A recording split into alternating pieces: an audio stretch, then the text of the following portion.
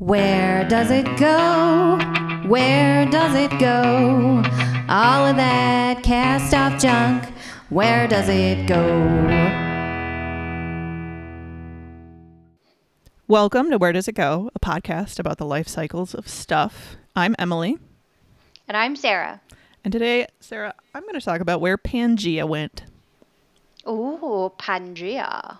So Pangaea is Greek for all of Earth or whole Gaia. And the spelling has actually changed since we were kids, Sarah. It used to be... Oh, has it? Yeah.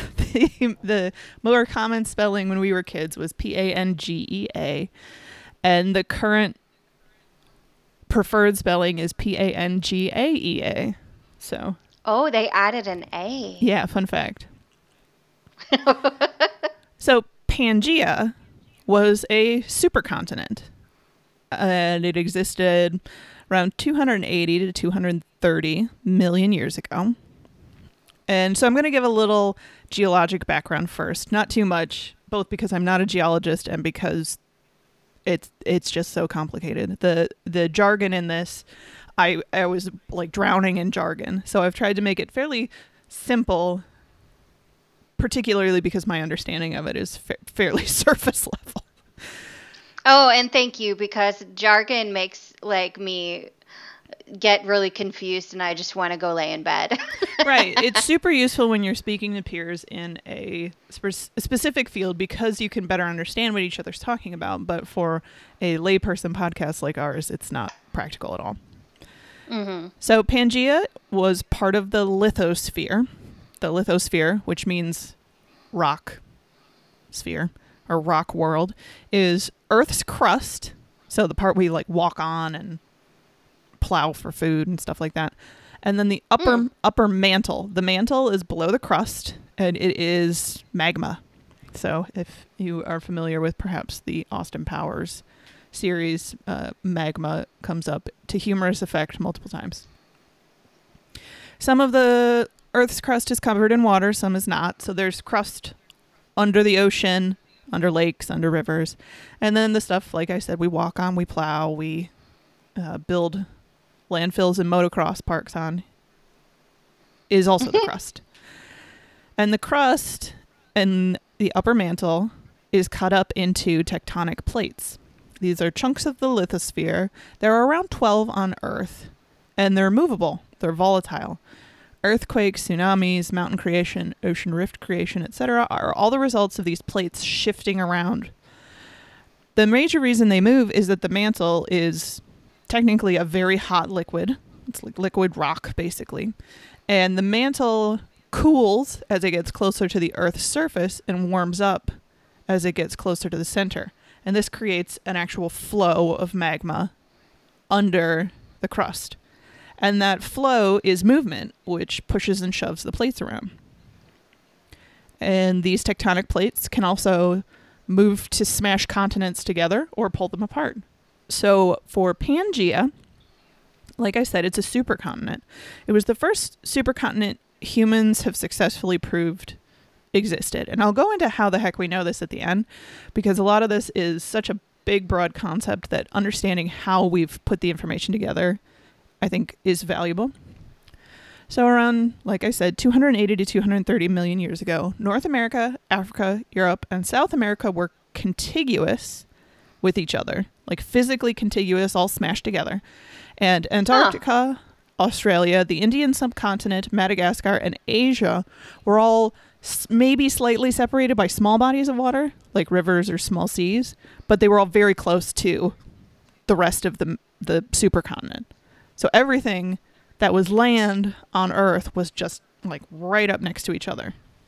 And obviously that's not the case now. If you look at maps of any projection of the Earth now, you can see that the continents by and large are very separated. Europe and Asia is an exception. They are right next to each other. And while continents are a human concept, they're not something that it's a way for us to describe what we notice versus something that is an absolute understanding. The discrete continents are currently mostly discrete. which means separate from each other. When they were Pangaea, they were not.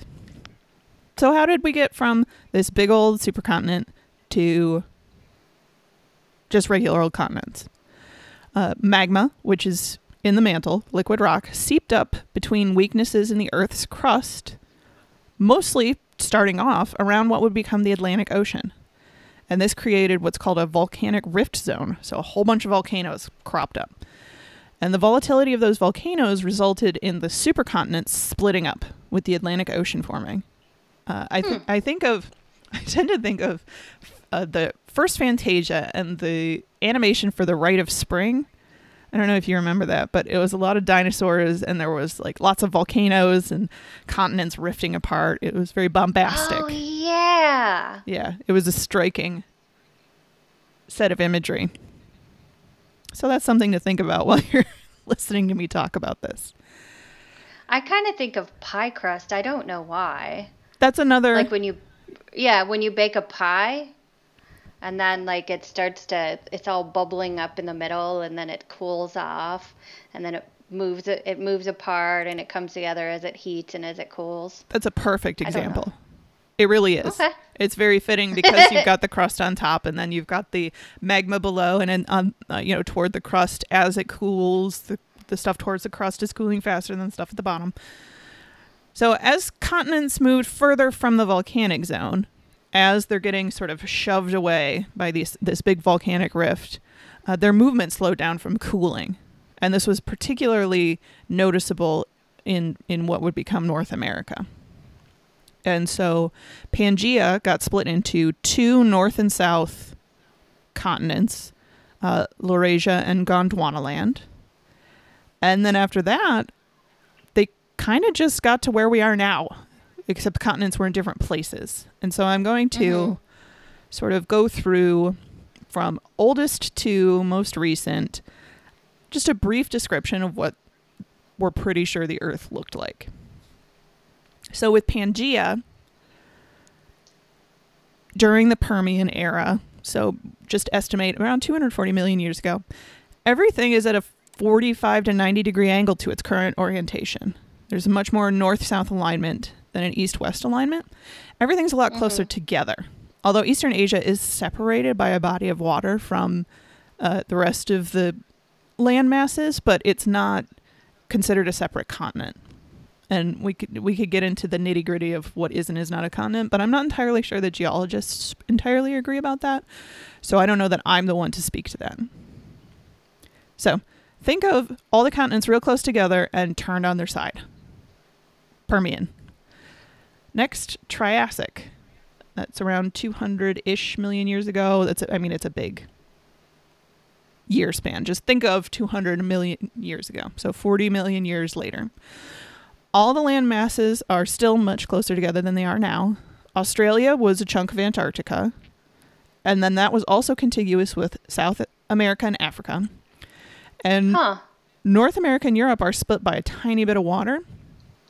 North America is also contiguous at this time with northern South America. So things spread a little bit during the Triassic period, but they aren't as far-flung as they are now. And things are also starting to sort of rotate from that north-south orientation that I was talking about to closer to an east-west orientation. So it's almost like a separation and turning process. Now, the Jurassic period, around 150 million years ago, South America and Africa are attached to each other by South America's east coast and Africa's west coast. The Indian subcontinent is still part of Antarctica. Europe and North America are a lot closer together than they are now. North America is mostly one piece. Europe is 2 to 3 pieces because there's oceans that are existing within what we would consider the current land mass of Europe. And Asia is actually surrounded by island chains and barrier islands. So this was a big time of sort of flooding of Europe and Asia, and then some movement of, say, the Indian subcontinent and Madagascar as well.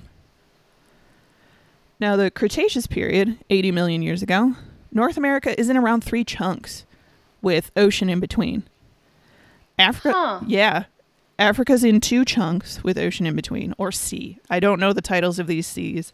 Again, there's so much specific vocabulary for this geology that it's beyond me to communicate properly in this podcast.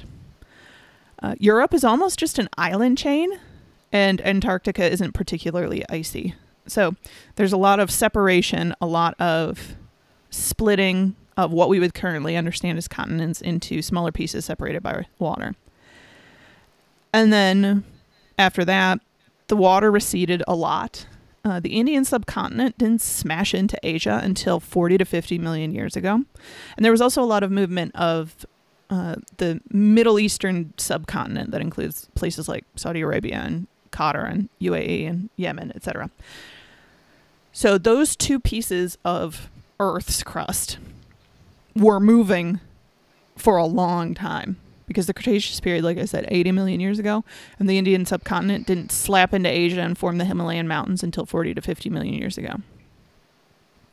And then after that, there's some adjustment and some spacing. It almost, I know that this is a silly comparison, but it almost looks like someone was just doing touch-ups until they got to what they would consider a final map of what the world looks like today.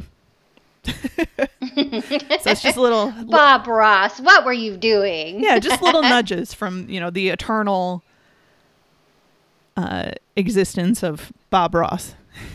And then we got to where we are today. Now, where we are today is not permanent. There's plenty of tectonic activity going on right now. And so where the continents are now and ocean levels and things like that are not, I know this is kind of on the nose, but set in stone. But then it begs the question, how do we even know any of this? Because this is some macro concept going on here. So there's a few different ways. You'll notice that I mentioned things like Cretaceous period, Jurassic period, Triassic period, Permian period. So those are time chunks that are often typically used also to describe animal existences and what the world looked like and when things evolved as animals, and fossil evidence. And between paleontologists and paleogeologists, there's been a very good connection between the continuity of fossil evidence and the continuity of continents at the time that the fossils were formed. So paleontologists and paleogeologists have traced fossils between, say, the east coast of South America and the west coast of Africa, or things evolving independently on the Indian subcontinent until 40 million years ago, or, say, North America and Europe sharing species continuity and fossil continuity at specific times and then losing that continuity.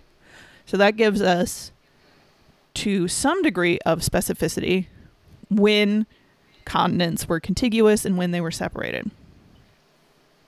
You can also do that with geological trends. So geological trends of rock formation and different, crust substructures and things like that can be matched between the coasts of continents that would have been contiguous.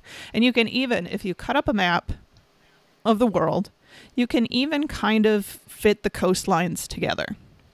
Not as well as, an actual puzzle, but they fit together well enough that it becomes somewhat obvious with additional evidence that they were at one point contiguous. There's also mountain chain continuity. Different mountain chains have intercontinental continuity. And they also, so you can tell from the geologic makeup, the age of the rocks, and then the sort of mountain structures and how they can be traced. One example is the Appalachian Mountains. It's actually a chain of mountains that runs across the eastern U.S., up across Ireland, Britain, Greenland, and Scandinavia. So there is a continuous mountain chain that runs across multiple continents, as we know them now. And that is a lot. Yeah, I had no idea. I've spent more time in the Appalachian Mountains than I ever expected to and had no idea. So, are those the Stack Mountains in Ireland? That is supposedly where my father's side of the family is from. I think so, yes. Awesome. Continuity. Sarah's family Yes. continuity you can trace. Exactly. And then and this was a little beyond me when I read it, but I'll try to describe it at least superficially. Paleomagnetics. This involves looking at magnetic orientation of rocks, particularly lavas of different ages. So magma is below the surface, lava is above the surface. There's work done to tease out a type of magnetic orientation that indicates continental drift. And I even said in my notes, it's above my pay grade to explain it, but it's apparently very accurate information. So that is where Pangaea went. I mean, it went to here today, but it's how we know Pangaea existed. And Pangaea is not the Wow. only supercontinent that's known, but it's one that's sort of most often taught to elementary schoolers in the United States. So, And I know in the part of North Carolina that we actually live in the Triassic Basin of North Carolina. Like, oh yeah, we live on a part of the continent that, like, a part of North Carolina that basically wasn't connected to the continent and kind of smashed up onto it. So there's like a ridge that you can actually drive up when you go into Raleigh, I believe, from where we are in the Durham area and drive up into Raleigh. It's like the Triassic Basin, and you can actually go and look at like a different kind of rock that, wasn't on our side, is my understanding of it. yeah, you're not wrong.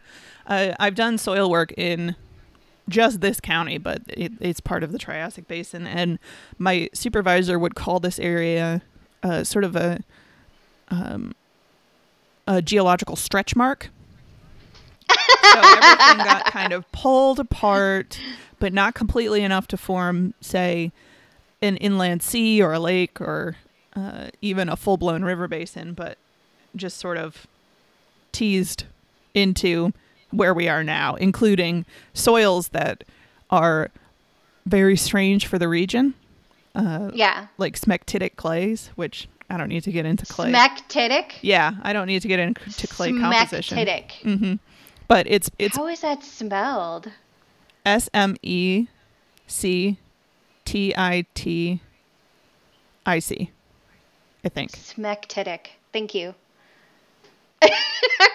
That's a fascinating word. Oh, it is. And it's interesting clay. It absorbs water very readily and holds it until it can't anymore. And it swells up while it's absorbing that water. And then the water runs right off. And the swelling of the clay can cause serious damage to house foundations and anything buried underground that you would need to keep in one place. I've seen septic tanks twisted in half from just the swelling of this clay. I've seen house foundations shoved away from the swelling of this clay. I've seen well casings collapsed. So it's an interesting force of nature. When we moved here, I remember when an old timer we were talking to, he was saying that the ice storm basically, I'm not remembering which one it was. It was a big one that nobody had power for like a week. He said the major problem wasn't really the ice, it was that it had rained for like 2 weeks beforehand, and so the clay had absorbed a bunch of water, and the pine trees, which don't really root very deeply anyway, just as soon as they had any weight on them, and the clay soil was just letting the trees just fall over. Oh yeah. And so there are trees down everywhere. Yep. It's the type of thing where pines are generally strong. Oh yeah. And when it rains a lot here, I always worry about windy days after spring. So in the summer. Yes. Because the trees have kind of been shoved up by the clay and then whoosh down. Yes. Well, my brand new Mazda 3 was destroyed by a tree after. Yeah, it 2 weeks was. of Oh rain. God, I was so glad you weren't in that. Yeah, it was just uprooted. The tree was just uprooted. It wasn't a branch. The tree just fell right over. And it was probably because it was in northern Durham, not in kind of the southern area where I live, where the soil is different. I just remembered some poor mail carrier got killed by a falling tree in Raleigh. Oh, no. Yeah, she was in her mail truck. Sorry, that's a really That's depressing awful. point. Well, I hope that she is happy wherever good male people go after death. And if she's reincarnated into something really awesome. Yes. If you believe in that sort of thing. Yes. But we remember her on this podcast. I sure do. So what are you covering today, Sarah? I'm going to talk about where did the United States' only emperor go? Ha ha! So I'm going to talk about Norton the First, the Emperor of the United States and the Protector of Mexico.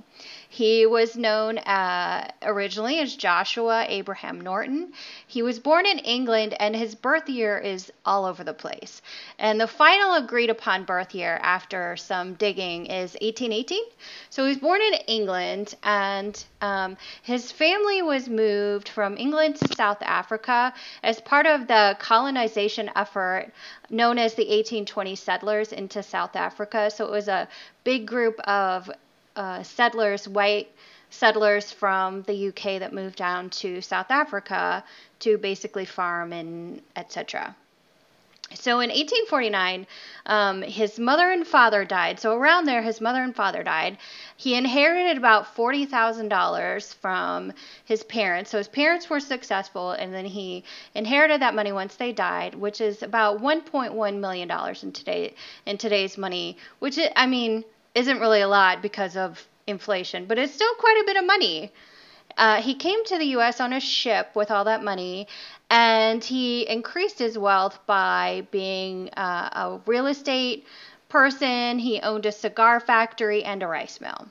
So by 1852, it is thought that he had built his wealth up to $250,000, $250,000, which is a lot of money. That number is mentioned quite a few different places, but it's never really been substantiated. Regardless, he had a lot of money. Mm-hmm. So in about 1852, there was a rice shortage that caused a famine in China. So China issued a ban on the export of to So he, thinking that he would sign a contract and corner the market on rice, decided to sign a contract to import rice from Peru, which was producing rice. And lo and behold, a bunch of ships came into port that his ship was full of rice, but then there was a ton of other ships full of rice as well. So he did not end up cornering the market. The rice market plummeted here, and he lost a bunch of money. He had to eventually sell off all of his real estate to pay off his debts. He took the person that he signed the contract with to court, and then saying that he had been misled, but then he lost. It went up to the Supreme Court of California, and he eventually lost.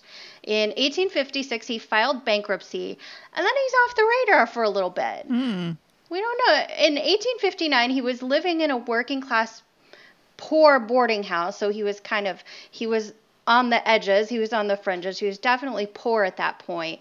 And then in September 17th, 1859, he shows up in the San Francisco Bulletin newspaper offices and declares himself Emperor of the United States because he decided everything would go better if he ran the country himself. His demands They were like, oh, this guy's interesting. It must have been a slow news day. So they published his declaration of emperorship. And it goes like this. At the peremptory request and desire of a large majority of the citizens of these United States, I, Joshua Norton, formerly of Algoa Bay, Cape of Good Hope, and now for the last 9 years and 10 months past of San Francisco, California, declare and proclaim myself Emperor of these United States, and in virtue of the authority thereby in me vested, do hereby order and direct the representatives of these different states of the Union to assemble in Musical Hall on this city on the 1st day of February next, then and there to make such alterations in the existing laws of the Union as may ameliorate the evils under which this country is laboring, and thereby cause confidence to exist both at home and abroad in our stability and integrity. Yeah. The paper continued to publish his demands and royal decrees because everybody was like, this guy's great. So he has a bunch of different decrees. I'm only going to list a few of his acts and decrees as emperor. I do have a link for a bunch of other ones that he had, and there were some fake ones. The ones that I'm going to link to are actual. They are believed to be genuine. So on October 12, 1859, he abolished Congress. His decree stated that fraud and corruption prevent a fair and proper expression of the public voice, that open violation of the laws are constantly occurring, caused by mobs, parties, factions, and undue influence of political sects, that the citizen has not the protection of person and property which he is entitled. So he abolishes Congress in October 12, 1859.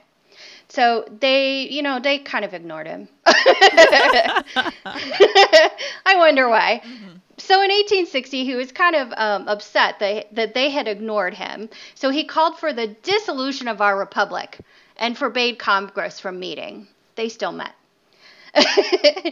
In 1862, he demanded the Catholic Pope and the Protestant churches, all of them, recognize him as emperor and ordain him publicly as emperor of the United States. In 1863, he was kind of fed up with Napoleon, so he declared himself also the protector of Mexico. In 1869, he fired Abraham Lincoln for not preventing the Civil War. He then dissolved the Democrat and Republican parties, stating there was too much political strife between them. He was done with them. I mean, he's not wrong. I'm agreeing with him. So in 1872, he decreed that there should be a $25 fine for anyone calling the city of San Francisco Frisco. He hated that. He said it was those people were guilty of high misdemeanors, and they owed the treasury, the emperor's treasury, $25 anytime they used that term. Forget swear jars. We have a Frisco jar. Exactly. He decreed that a League of Nations should be formed and all fighting over religion should be forbidden. This is kind of prophetic, actually, because later we have the United Nations now, but at the time, everyone was kind of amused by this guy. But also in 1872, this is also another prophetic thing.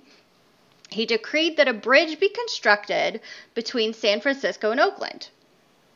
The bridge was later constructed, probably having nothing to do with him, obviously, and is known today as the Bay Bridge. However, in 2004, a bunch of people wanted to rename parts of the bridge the Emperor Norton Bridge, kind of hearkening back to him saying, this would be a good idea. But Alameda County didn't pass similar resolution, so it wasn't renamed. But yeah, that was kind of a prophetic thing too. And Emperor Norton was pretty known as a pretty fair and generous guy. There's a lot of stories of him stepping between rioters, anti-Chinese sentiment rioters, and a Chinese family. So during the 1860s and 70s, there was a lot of anti-Chinese sentiment in San Francisco. So working class people blame the Chinese for taking their jobs. It is not unsimilar to the scapegoat du jour that we've had throughout history. I'm thinking Mexican immigrants at this point. But anyway, the Chinese were the scapegoat du jour for this time and place. So because of the impoverished conditions of the poor people in San Francisco were suffering, so Emperor Norton stepped between rioters who were going to kill a Chinese family, it looked like. He stepped between them and he recited the Lord's Prayer until the crowd dispersed.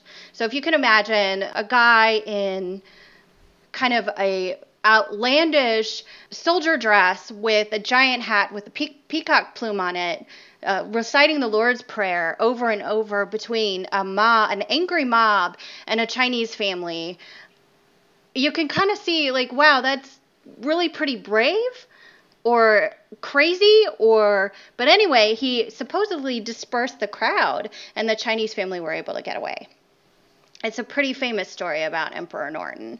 Yeah. Cool. So our great emperor, this is what he did during the day.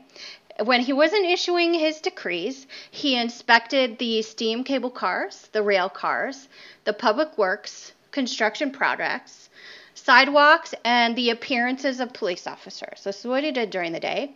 He got free meals from multiple restaurants who advertised that they were visited by the emperor. His seal of approval was pretty sought after by a lot of restaurants. He got a Central Railroad pass that included free meals and rides for life. He had his own free balcony seats at the theater.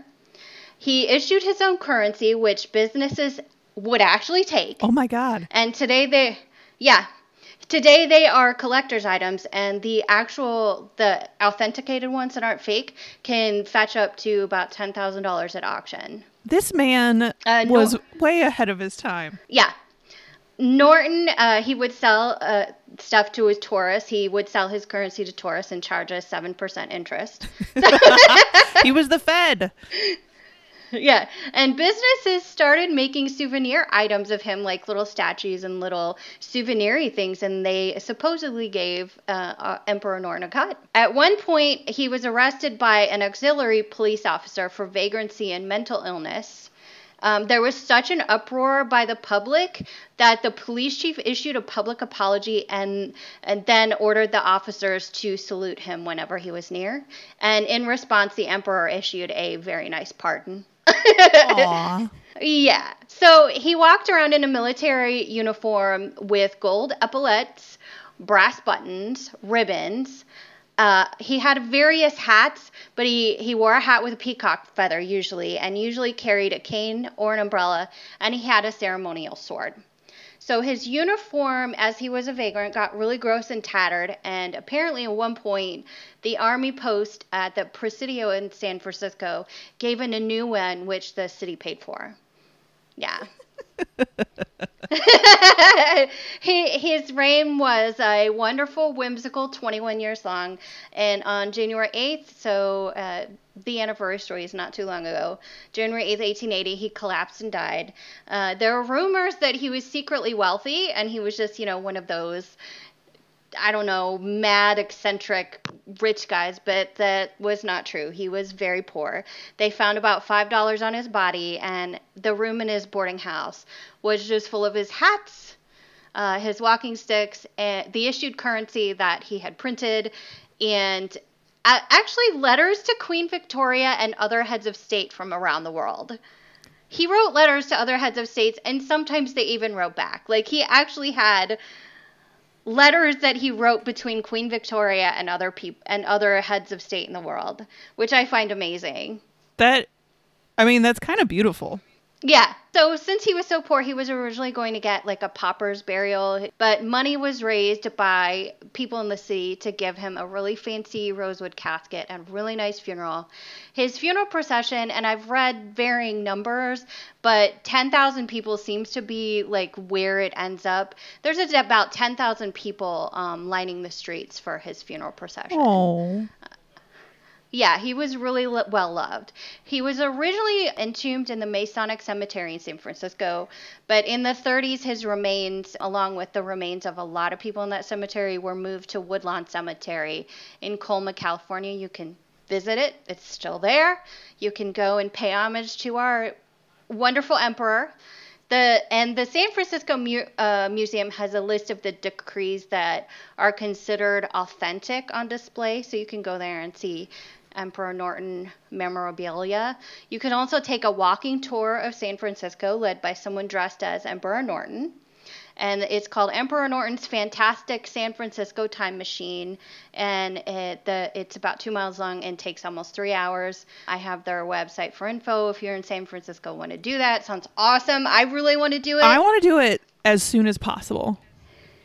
I know. He was pretty awesome. So according to accounts at the time, he was very fair and compassionate. Like, there's accounts that he was a nice guy. Like, people actually, he talked to everyone, Everyone seemed to love him. And from his decrees, you can kind of see he abhorred political strife and wanted everyone to just kind of get along.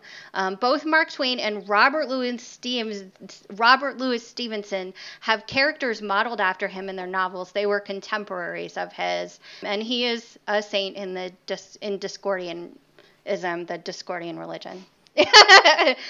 That's so cool. So... yeah, so people still ask today, was he really mad? Like, was he actually mentally ill? Or was he just eccentric and cool and just lived his best life? We'll never know because, he just kind of hung out. Everybody loved him. He was our first and only emperor. I don't know that he was the hero we deserved at that time. But he was the hero we needed. He was the hero we needed. It's true. It's true. He was great. And he kind of made his own reality. He was a pretty cool guy from historical accounts of him. And he's still pretty well loved by people. He's one of my favorite eccentric historical figures. Yeah. I had no idea about anything about him. I thought he was that guy that had... Oh, really? Wasn't there someone that declared that a chunk of Manhattan was theirs or something and was a country? Yeah. I thought it was the same guy. And that guy's boring. Yeah. No. So at some point I want to talk about the Republic of Molossia, which is a declared micronation, and they actually have a section devoted to Emperor Norton I. Is that in Amsterdam? Republic of Molossia. No, it's in the United States. There's a chunk of Amsterdam that's also its own legal entity. So the Republic of Molossia, yeah, he's got a website. He's pretty interesting, and I'll talk about him at some point. I want to talk about micronations and where they went. So I'll talk about him at some point, but he is also a fan of the Emperor Norton. Awesome. I'm glad I got to talk about him. Me too. And then Pangaea is awesome. I'm glad I was able to find pretty decent explanations for how we know Pangaea existed and where it went, because sometimes you just accept things on their face, but being able to understand the process can be really important for whether or not you accept the information. I accept the information of Pangaea existing, by the way. As do I. I don't know why you wouldn't. I mean, there's a lot of people that think a lot of things about geology, and that's just how it goes. But sometimes. we have different. Okay. Maybe not the time or the place for this. Lithosphere. It's a sphere. The end. The end. You can find out more about our podcast at wheredoesitpodcast.com. You can email us with suggestions or arguments or anger or happiness at wheredoesitpodcast@gmail.com. You can find us on Twitter and Instagram. You can find our links on our website. And we hope you have an excellent day. Yes.